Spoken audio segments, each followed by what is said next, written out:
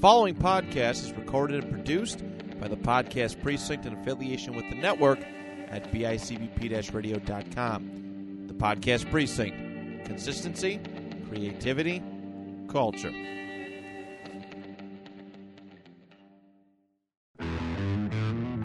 Just end the show. Just end the show. Just end the show. Fucking Jets, man. Welcome to Just End the Show, episode 6, our fourth loser podcast of the year. I guarantee you it will not be the last, but this one stings a little bit. This was a winnable game that the Jets dropped by a touchdown, officially 27-20. It feels a little farther apart than that because I know they got that field goal really right at the very end. But this was a game, until the end, it really never felt like the Jets were out of it, if that makes sense. Yeah, when they were down 17-0, I was low-key like, okay, if Atlanta scores one more touchdown, we got this thing, guys. This is in the bag. It ending up being a touchdown differential is actually surprising considering how poorly they played in the first half. But I think, we're going to get into the specific things of what happened in the game, but I think that would be my main takeaway from this and also from pretty much every game they've played except the Denver game, that this team does hang around. The Carolina game, they cut it to a one-score game late. The Pats thing was tough because of all the interceptions, but the defense really kept them in it. The Titans, obviously, they hung around and won the game, and this one they kind of came back. So, for a young team, it's good to see that they got some fight in them.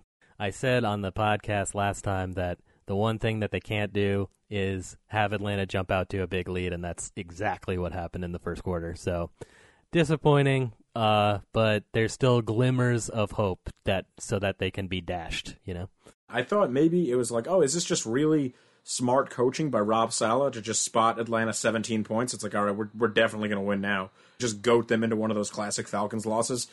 But yeah, I mean that's the story of this game, right? The first quarter, they just dug themselves too big of a hole, and they were just never really able to crawl out of it.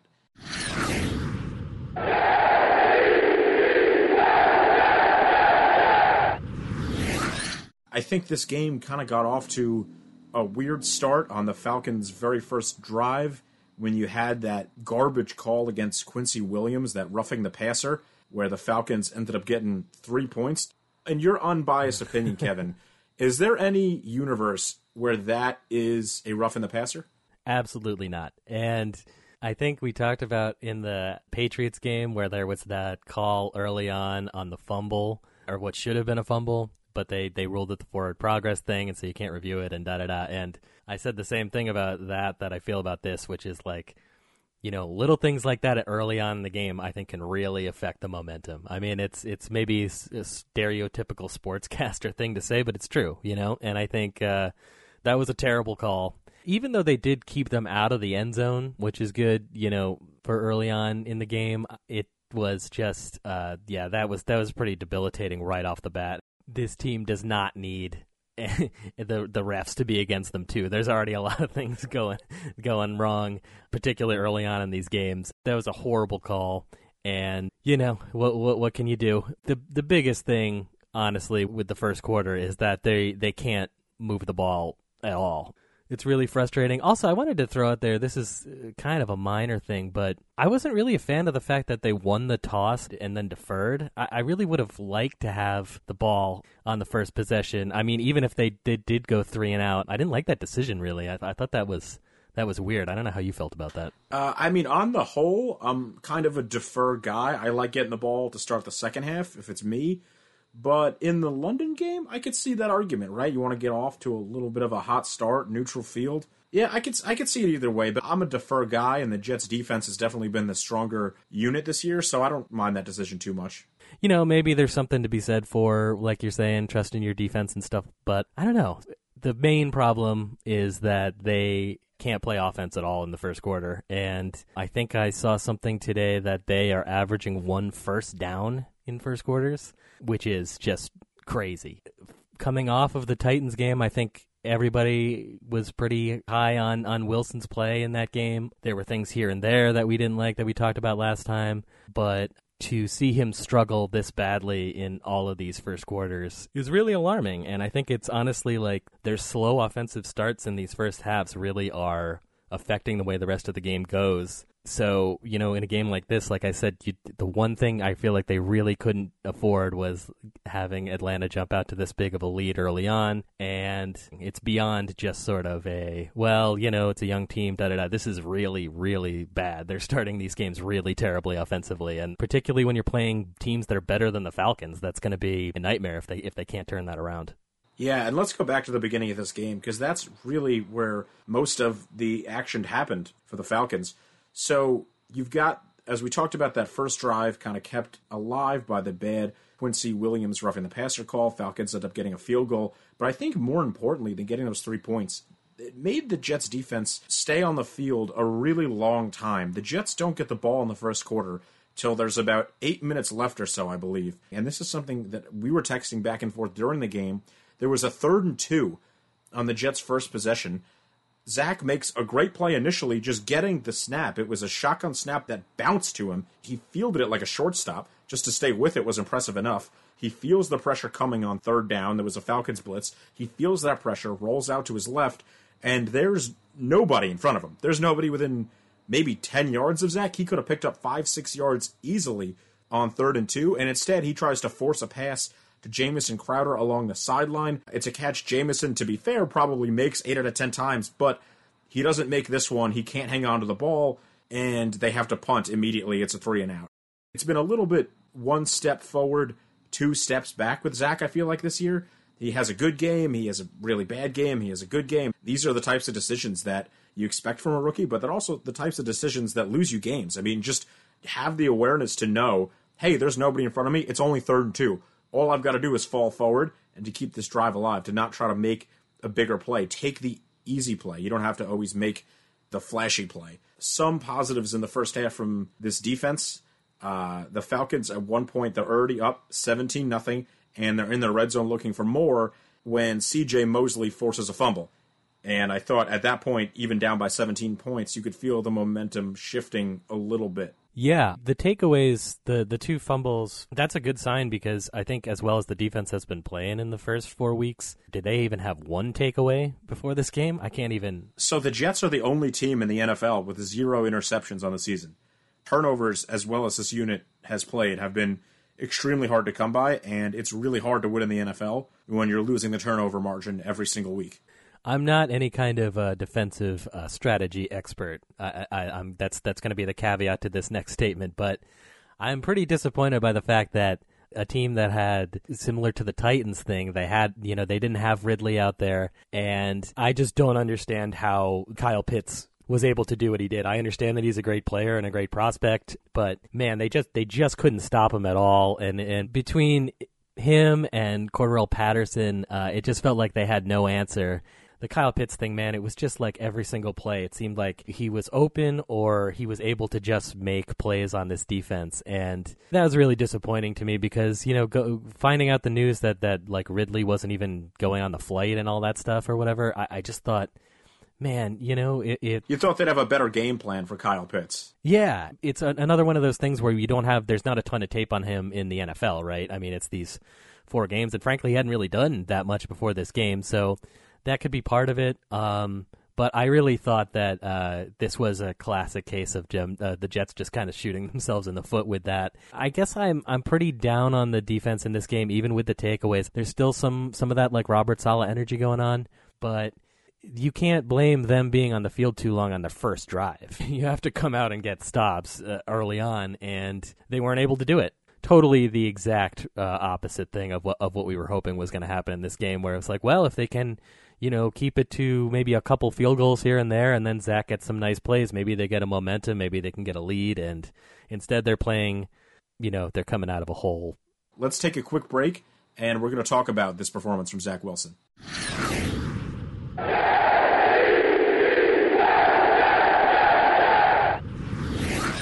It's funny doing these things after each game in a way, because like you're saying, that's a good point about the kind of 1 step forward, 2 step back thing with him. Yeah, he didn't run for that first down that he should have had, and he's missing wide open guys. He's missing wide open guys in the flat.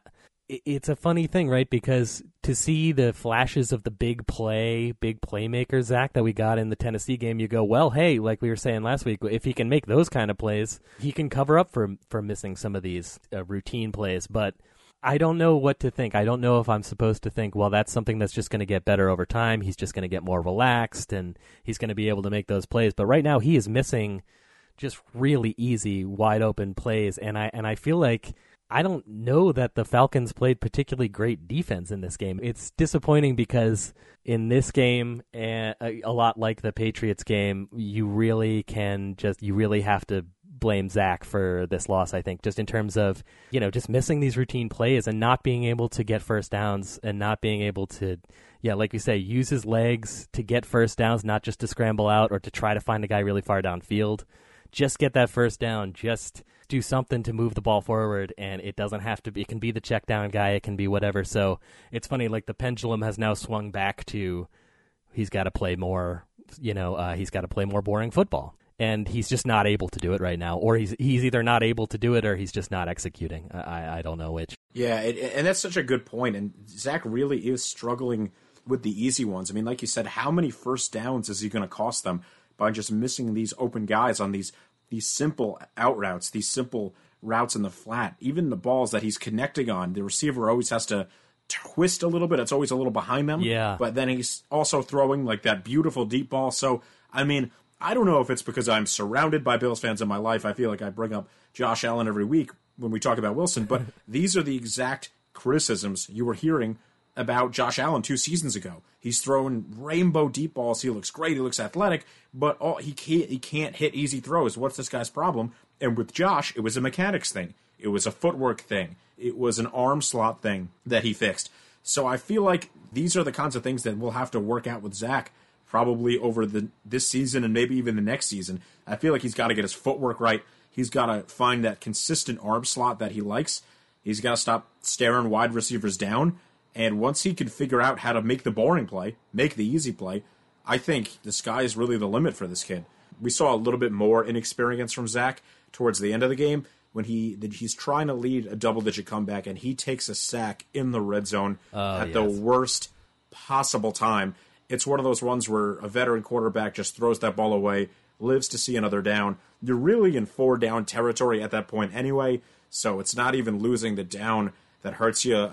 I mean, he evaded a couple of would-be sacks earlier in that play. He's kind of scrambling around. He's showing some good fight, but you've got to get rid of that football. You've got to throw it to the ground at worst. You just cannot take a sack there, and that's just something that's going to come with experience. Absolutely, and that was just debilitating because even though it's a situation where even if you score a touchdown, you still have to onside kick there, man, you really want to at least be something where you're not lining up a giant field goal.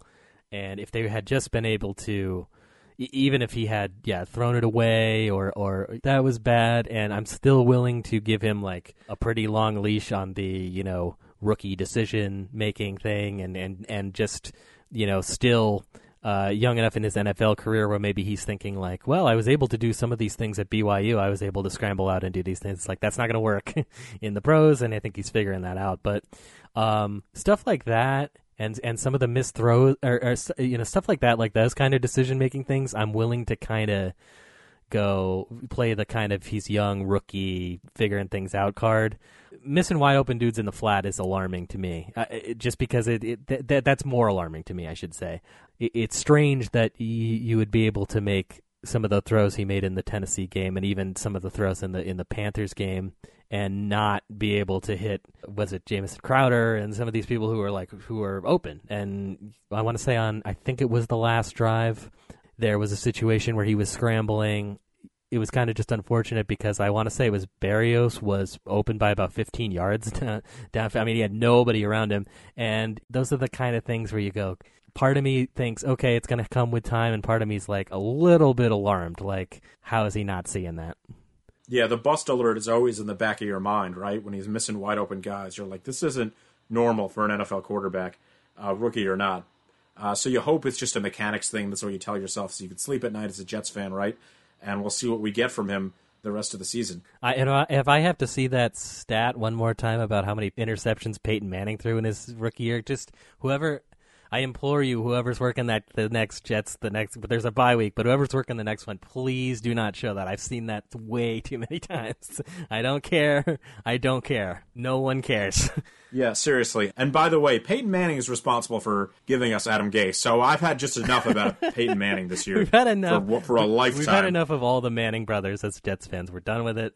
Although I guess the Monday night thing is pretty cool. I actually weirdly haven't watched the broadcast, but everybody seems to love it. Yeah, Peyton, I know you're a Hall of Famer. You're like a charismatic guy. Stay away from my team, all right? Get the fuck out of here. Yeah, it's just like, and I think they're trying to do it to be encouraging. Like, well, see, some of the greats have thrown a bunch of picks, but we've seen enough of it. It's week 5. We've seen the stats. We're good. I'm good on that. I'm good on that stat. I once saw Dan Marino throw an interception. So listen, these things happen. Now, who's second? It's Peyton, and then there's another good quarterback who threw like 20-something. I don't know. It's just Drew Brees threw a billion of them, I think, in his Charger days. So, yeah, but I mean, the Zach interception, like you said, I mean, this is one of those plays that's probably a completion when he's at BYU, right? But in the NFL, these guys can close so quickly. Yeah. That's not open in the NFL. I know it's open in college, but it's just not. And that's the kind of thing when you're a rookie that defenses are going to try to bait you with, right? They're going to play that little off coverage. They'll bait you into the throw, and they'll close quickly. Zach's going to have to learn the speed of the game here on the fly. Let's take another quick break, and I want to talk a little bit about the Jets defensively in this game and some of the coaching decisions.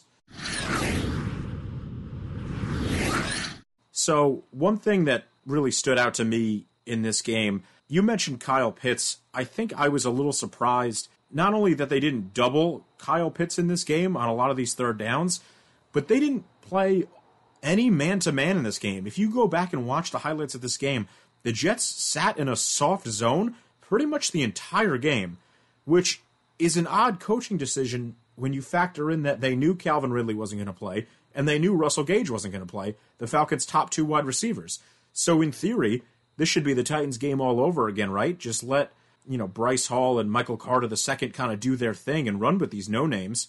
And the Jets do the opposite. They back off, they play a very soft zone, and they let a veteran quarterback in Matt Ryan kind of sit there, no pressure, and pick apart that zone. The pass rush could have done them a few more favors. I think Matt Ryan had a ton of time in this game, and to be fair, a lot of that credit goes to the Falcons' offensive line. They were actually terrific in this game in pass protection. But if you're not going to get pressure, you've at least got to play tighter coverage, and they just kind of sat back in that 2-deep zone and just let Matt Ryan pick them apart. He's a veteran quarterback. He's seen a zone before. I didn't think these receivers had the talent to go out there and beat this underrated secondary one-on-one, and they never really had to. So that was kind of a weird coaching decision, I thought, by Saleh in the defense. What do you think?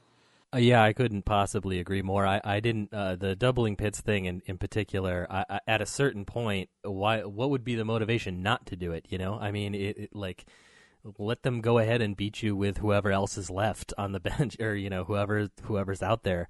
I didn't understand that at all. I agree they were playing super soft, particularly in the first half.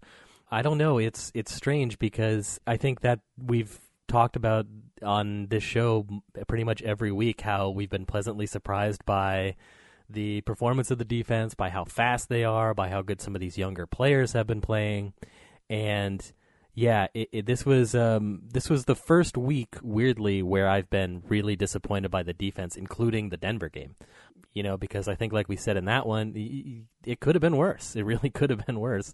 And they were able to make big plays. They were able to kind of do the bend but don't break style. Trying to rip the ball out on every play on defense, that travels well. And that just goes back to good coaching right there. That's what the good teams do. That's what the good defenses do. If you look back to some of the early 2000s Ravens or some of the recent 49er defenses, even the Patriots and a lot of those early Super Bowl dynasty Tom Brady years, what did all those teams do? They tried to rip the ball out on every single play, and that's what the good ones do. And that's what this team has done week in and week out. And that's definitely a credit to Saleh. I just wish they would have done less sitting back in zone and tackling after the fact. It's nice to try to rip the ball out, but maybe break up some of those passes instead of trying to just force fumbles every play. Yeah, and on the note on the interception thing is that Bryce Hall had one that it had he been 1 yard away, could have been a pick six late in the game. So it is one of those things, right? I mean, it's a game of inches with that kind of stuff, and it's possible we're sitting here talking about like a crazy win based on some pick six thing or whatever. So I don't think the sky is falling defensively in terms of that stuff. Being able to force the fumbles, that was an encouraging sign. And had they not done that, this would have been more lopsided for sure. Yeah, this is the first game, not only, like you just said, disappointed in the defense. I'm disappointed in Rob Saleh in this game for the first time this year. I don't really put the first 3 losses of the season on him. I think I do with this one. I just think they made all the wrong calls in the first half defensively, and they didn't really make the adjustments when they came out for the second half. They could have played a lot more man. They could have done a lot more blitzing to make Matt Ryan move his feet, and they didn't do either of those things. I don't know. It just seemed like a lack of adjustments to me, and I put this one on Saleh anyway, because like we said at the top, this one hurts more than the game where you play a team, let's say like the Tampa Bay Buccaneers, or even an example like the Denver Broncos, a team who's clearly better than you. You get blown out. It's almost like, okay, we saw this coming and it is what it is. This was such a winnable game, and to see the performance from Zach and to see some of the decisions by Saleh, I know they're both rookies at their respective positions, but I kind of put this one on him. Yeah, it's funny because I think when you think about these London games and stuff, a lot of the idea is sort of, well, what's the preparation? We talked about like when they were heading over there and all of that stuff. Obviously, there are things that we're not going to know just watching the game on TV, and not being in the locker room and not, knowing what it was like. But it didn't seem like it was something where they were really greatly affected by that part of it, or like the flying there and the neutral field and all that stuff. It seemed like the main issue was, like you're saying, just actual like defensive strategy, which is so weird because that's the whole point of having Robert Saleh as your head coach, is that, I think Colin said this in the first episode and it was really smart, and he was saying, well, you'd almost prefer to have the defense be the weaker unit if you're going to have a great defensive mind that can kind of coach them. You don't want them to be the weaker unit, but if they are, you can say, well, we can make up for that with coaching from Saleh. And I think the first 4 weeks we saw that. It seemed like they're a really well defensively coached team and fast and able to make plays. But yeah, the soft zone coverage, it just never ceased. It was like at a certain point you think, okay, we realize this isn't working. Let's just, like you say, put pressure on Ryan, throw everything we can at Pitts, and let them beat us any other way. If it's Patterson, they're running or catching the ball, then that's what it's going to be.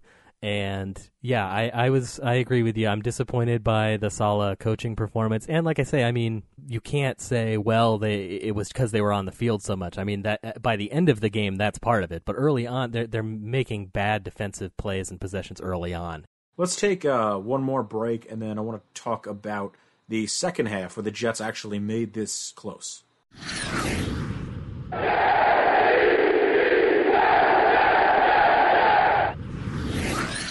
So as disappointed as I was in the lack of coaching adjustments on defense, it seems the Jets did make some coaching adjustments on offense, because they came out much hotter in the second half, sparked by the former Falcon Tevin Coleman and that big kick return. Yeah. Another positive takeaway from this is that Michael Carter, who's my new favorite, who's now number one in my Kevin's gonna get a jersey rankings, the numbers aren't really backing it up for him, and I think that there are plays where he's running straight into the line, or losing a couple yards, so that's affecting like the way that his numbers. But from an eye test perspective, I like him a lot, and I think that drive that you're referring to, I believe it was that drive, had basically all run plays, or mostly all run plays. So that's a real positive, not only just getting him going, but also being able to, if we can get a real run game going, then there is the possibility of opening up like a play action situation or an RPO situation. And I think that would be really beneficial to Zach, to not have him, to not be so much relying on these kind of deep balls. And I think if they're able to get the defense on their heels in any way, that would be really beneficial to him going forward. But, yeah, they played better in the second half in general, and like I said at the top, I like the fact that they fought back. there would have been a situation, they went into that locker room, it was 20-3 at the half. It would have been real easy, I think, to go out and just roll over in this game. And they didn't do it. They fought back. The defense was able to get stops. They were able, like we said, to force the turnovers. That is really encouraging, and I think I will probably praise Saleh for. I don't know if it was some rousing halftime speech or something, but whatever it was, I really like seeing that. I think that's a really encouraging sign that for a team this young, that they're getting into habits early on of being in these games, not letting things slip by. I really appreciated that, and I think like we said, you look at the score of this game, and it's a touchdown differential. It felt like more than that watching the game, but it's good that they were able to kind of come back a little bit. Like I say, there's glimmers of hopes that as a Jets fan we're just expecting to be dashed, but they're still there. We can still hope. Yeah, I mean, a 17-point deficit to the Falcons is what, like a 7-point deficit to any other team? That's like you're winning. Yeah, it's like you're up. Right. It's that's just about an even game. So I mean, like I said, at no point did it feel like the Jets were really out of this game, even when they were down by 2 or 3 scores. Like you said about Michael Carter, I couldn't agree more. What a bright spot he's been. We knew we were going to get raw speed from Carter, but what I didn't realize we would get is the elusiveness, the power, and the pass catching ability. He's an absolute weapon out of the backfield. I didn't know that that's what we were getting in this guy. So I think he's really surpassed our expectations, really in all facets of the game. I also want to talk about some of the kicking discrepancies in this game before we go. You saw Koo hit a 52-yarder at one point, and we saw Matt Amendola miss an extra point off the upright at some point. We've been a pro Matt Amendola podcast so far. Yeah, we've been a pro Matt Amendola podcast, but he's got to be better. He has not had a good season to this point, and it's something that I think really cost the Jets in this game. They left points on the board, and the Falcons didn't. The Falcons hit, I think, a pair. I think they hit a 47 in addition to that 52. And this was only a 7-point game at the end, so it just shows you how important special teams can be. I'm glad that we saw a Denzel Mims sighting in the second half. I'm glad that we saw a deep ball to Elijah Moore. That's the pass interference that you referenced earlier. That was most of the yards for the Jets on that drive. But Elijah Moore was behind the defense. They ran right into his back, to be fair. They never gave him much of a chance. But if Zach lays that ball out a little bit more, maybe towards the middle or even the back of the end zone, that might be a touchdown on its own merits. Yeah. To Elijah Moore. So I did like how they were able to use him and sort of get behind the defense.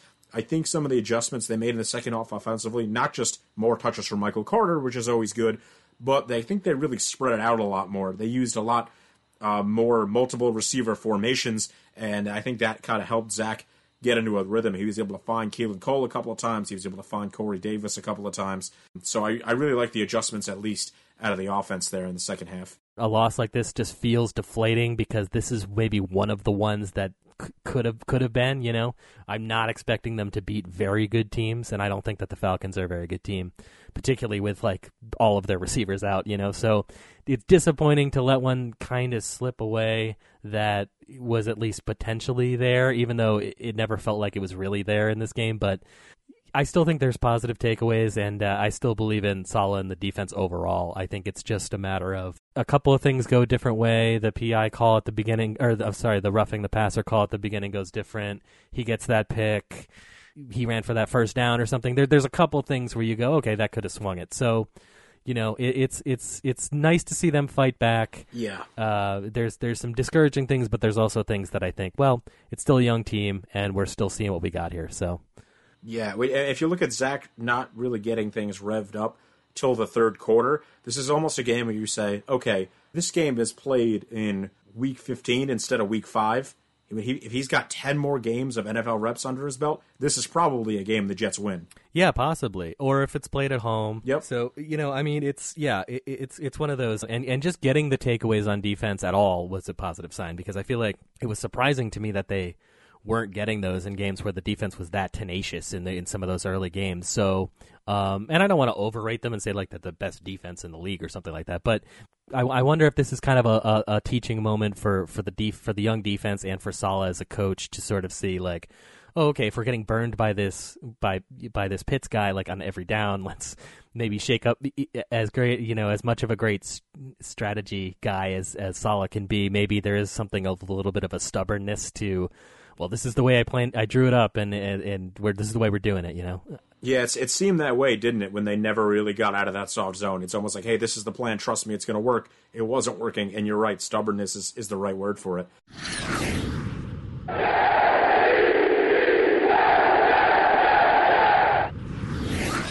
So, no game next week. The Jets are on the bye, so we've got no game preview going into next week. But as we approach the bye week, we could look into some possible coaching adjustments that you'd like to see going forward for the rest of the year. I do think that the schedule gets harder, but I think as this team gels a little bit more and as Zach gets a few more reps, I think we could see some positives going into the year where, let's be honest, there's really not a whole lot of pressure on this team to win games. It's just about getting better week to week. I know it's coach speak, but in the case of the Jets, it's the truth. Yeah, absolutely. I would say also the run defense is something that could definitely be shored up a little bit. I feel like it was, like you said, with the Titans game too, like, well, if they're going to lose, it's good because Henry's going to run all over them, and he kind of did, but they didn't have any other offensive weapons.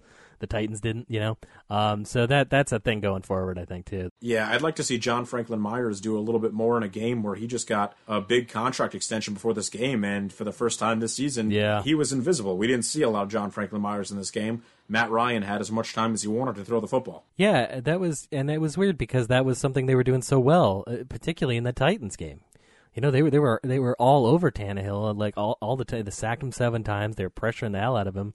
Yeah, where did that go? I don't know. It was strange. It was a strange performance from Saleh from a coaching perspective and the defense in that way. So yeah, definitely bring that back. Let's get the pass rush going again.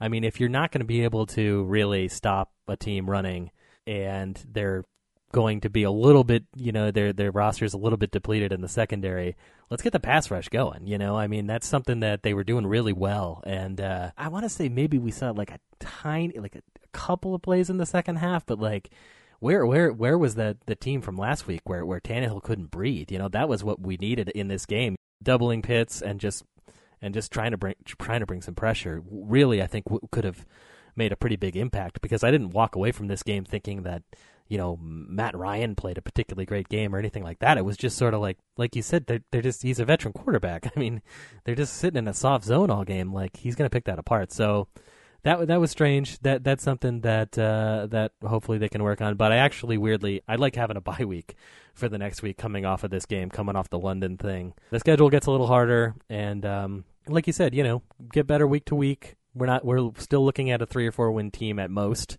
I think. We talk about the schedule, how it really doesn't get any easier. This was one of the more winnable games they really had left. I mean, if you look past the bye week really quickly, you've got the Patriots on October 24th. I think that's a winnable game, just in the sense that the Patriots, I don't think, are that good. Again, I know they beat us pretty handedly. Or Davis Mills is like a great quarterback. It's one or the other. Yeah, I mean, just look at the game, like you just said, that they had against the Texans. They almost lost to Houston, which is really like unfathomable, especially when Tyrod Taylor's not on the field. They tried to cost me money, Seth. They tried to cost me money, but it didn't happen. They couldn't do it. Even Davis Mills couldn't keep you from winning last week. And then Mason Crosby tried his best too, but neither one of them could pull out the victory over me. So I won this week. Screw the Jets. At least I won. I'm rooting for me. That's who I'm rooting for. Greed is good, people. That's Greed our message today. Is good. The Raiders are not. That's what cost me money last week. But listen, yeah, I mean, I know the Patriots beat us pretty handedly, 25-6, the last time we played them.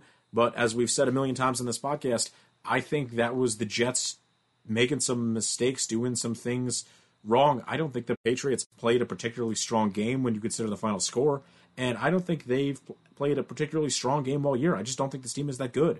So the later we get in the year, the better I like our chances against the Patriots. I know McCorkle-Jones gets the same opportunities to develop that Zach Wilson does, right? I know they haven't taken the training wheels off Mac, really, but I don't think that team is capable of throwing the ball downfield at all. I don't think Mac Jones is a big play quarterback. So I think if the Jets come in with maybe a little better strategy and get off to a little bit better start. Maybe if they actually show up in the first half of one of these games, I think the Patriots game is winnable.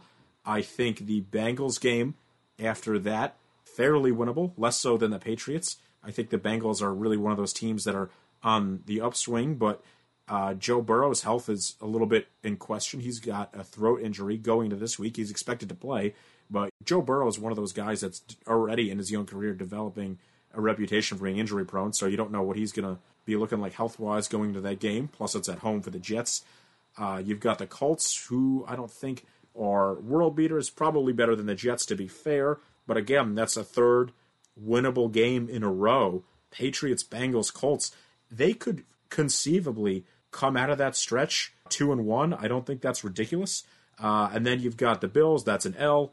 The Dolphins, another winnable game. The Texans, another winnable game. The Eagles, I'd count that as another winnable game. I don't like them just in a matchup-wise against the Saints. I think that's probably a loss. But again, the Saints I don't think are doing anything big this year. The Dolphins again, the Jaguars, and then 2 losses at the end of the year. It's Bucks, Bills to finish out the season.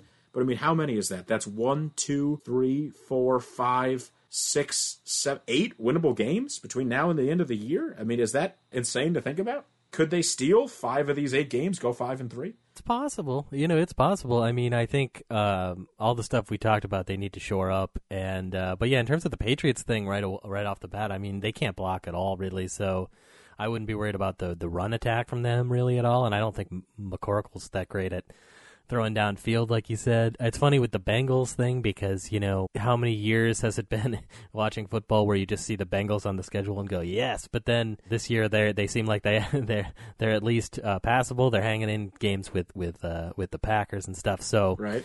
That I might be a little less sure about. But like you said, we don't know Burrow's health. And it really helps, I think, that the Dolphins are playing so poorly because going into this year, I sort of thought between the Bills and the Dolphins and the Patriots, honestly, I kind of thought, well, there's, our automatic 6 losses or 5 losses. The Dolphins don't look good at all, and the Pats are a beatable team, clearly. It's just, just watching them, you can clearly tell. And one of these 2 Bills games is a Week 18 game where the Bills will have the division long wrapped up. They might have nothing to play for. We might be playing, Mitchell Trubisky and his gang of backups in Week 18. Mitch. So who knows even in that one? And we're facing the Bucks in Week 17. Maybe they'll have their division wrapped up. So the 2 good teams, the 2 real teams the Jets have left to worry about on the rest of the schedule are Week 17 and Week 18. Yeah. No, that's good. There are some encouraging signs from this, but I think it does feel like doing this every week. I think each time we've kind of talked about like a specific different problem. The Panthers, it's the offensive line can't play. With the Patriots, it's Wilson throwing the picks. With Denver, everything went wrong.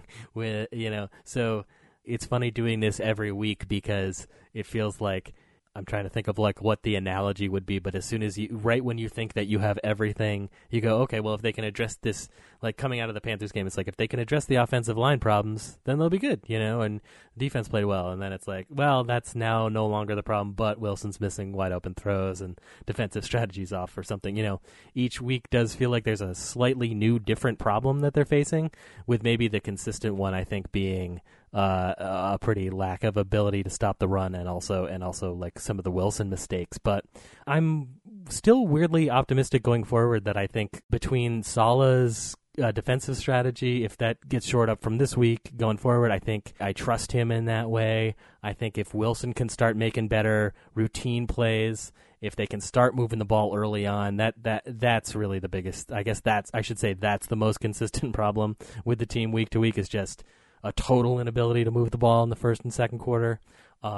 If they can get that going, and if the defense can step up like they had been in the weeks prior to this Falcons game, yeah, I totally agree. I think that there's winnable games on the schedule, and I have to say, more so than I thought going into the year. I thought, well, this is, and we talked about it in that first one, I think, but I just thought, well, this is a situation where they're going to be getting beat by 30 points every game, so let's just have Wilson just go out there and throw. And that's not what's happening. It's been, even when they fall down big in a game like this, they can still seemingly fight back. The defense seems like it can get stops at key moments. And so I don't know. I think that there's some winnable games on the schedule, man. But then again, we've been disappointed before. It's safe to say. We've been let down before. We've seen this movie before, and we're kind of dreading what could possibly be the ending. But I'm still not pushing the panic button. And yeah, I mean, they're a 3-win team. They're a 3 or 4 win team. Who are we kidding? I mean, it's like if this one sucks because they could have won it, but they're 1-4. They already got to win. It's like I don't know if they win 1 out of every 5 games. They are who we thought they were. They are who we thought they were.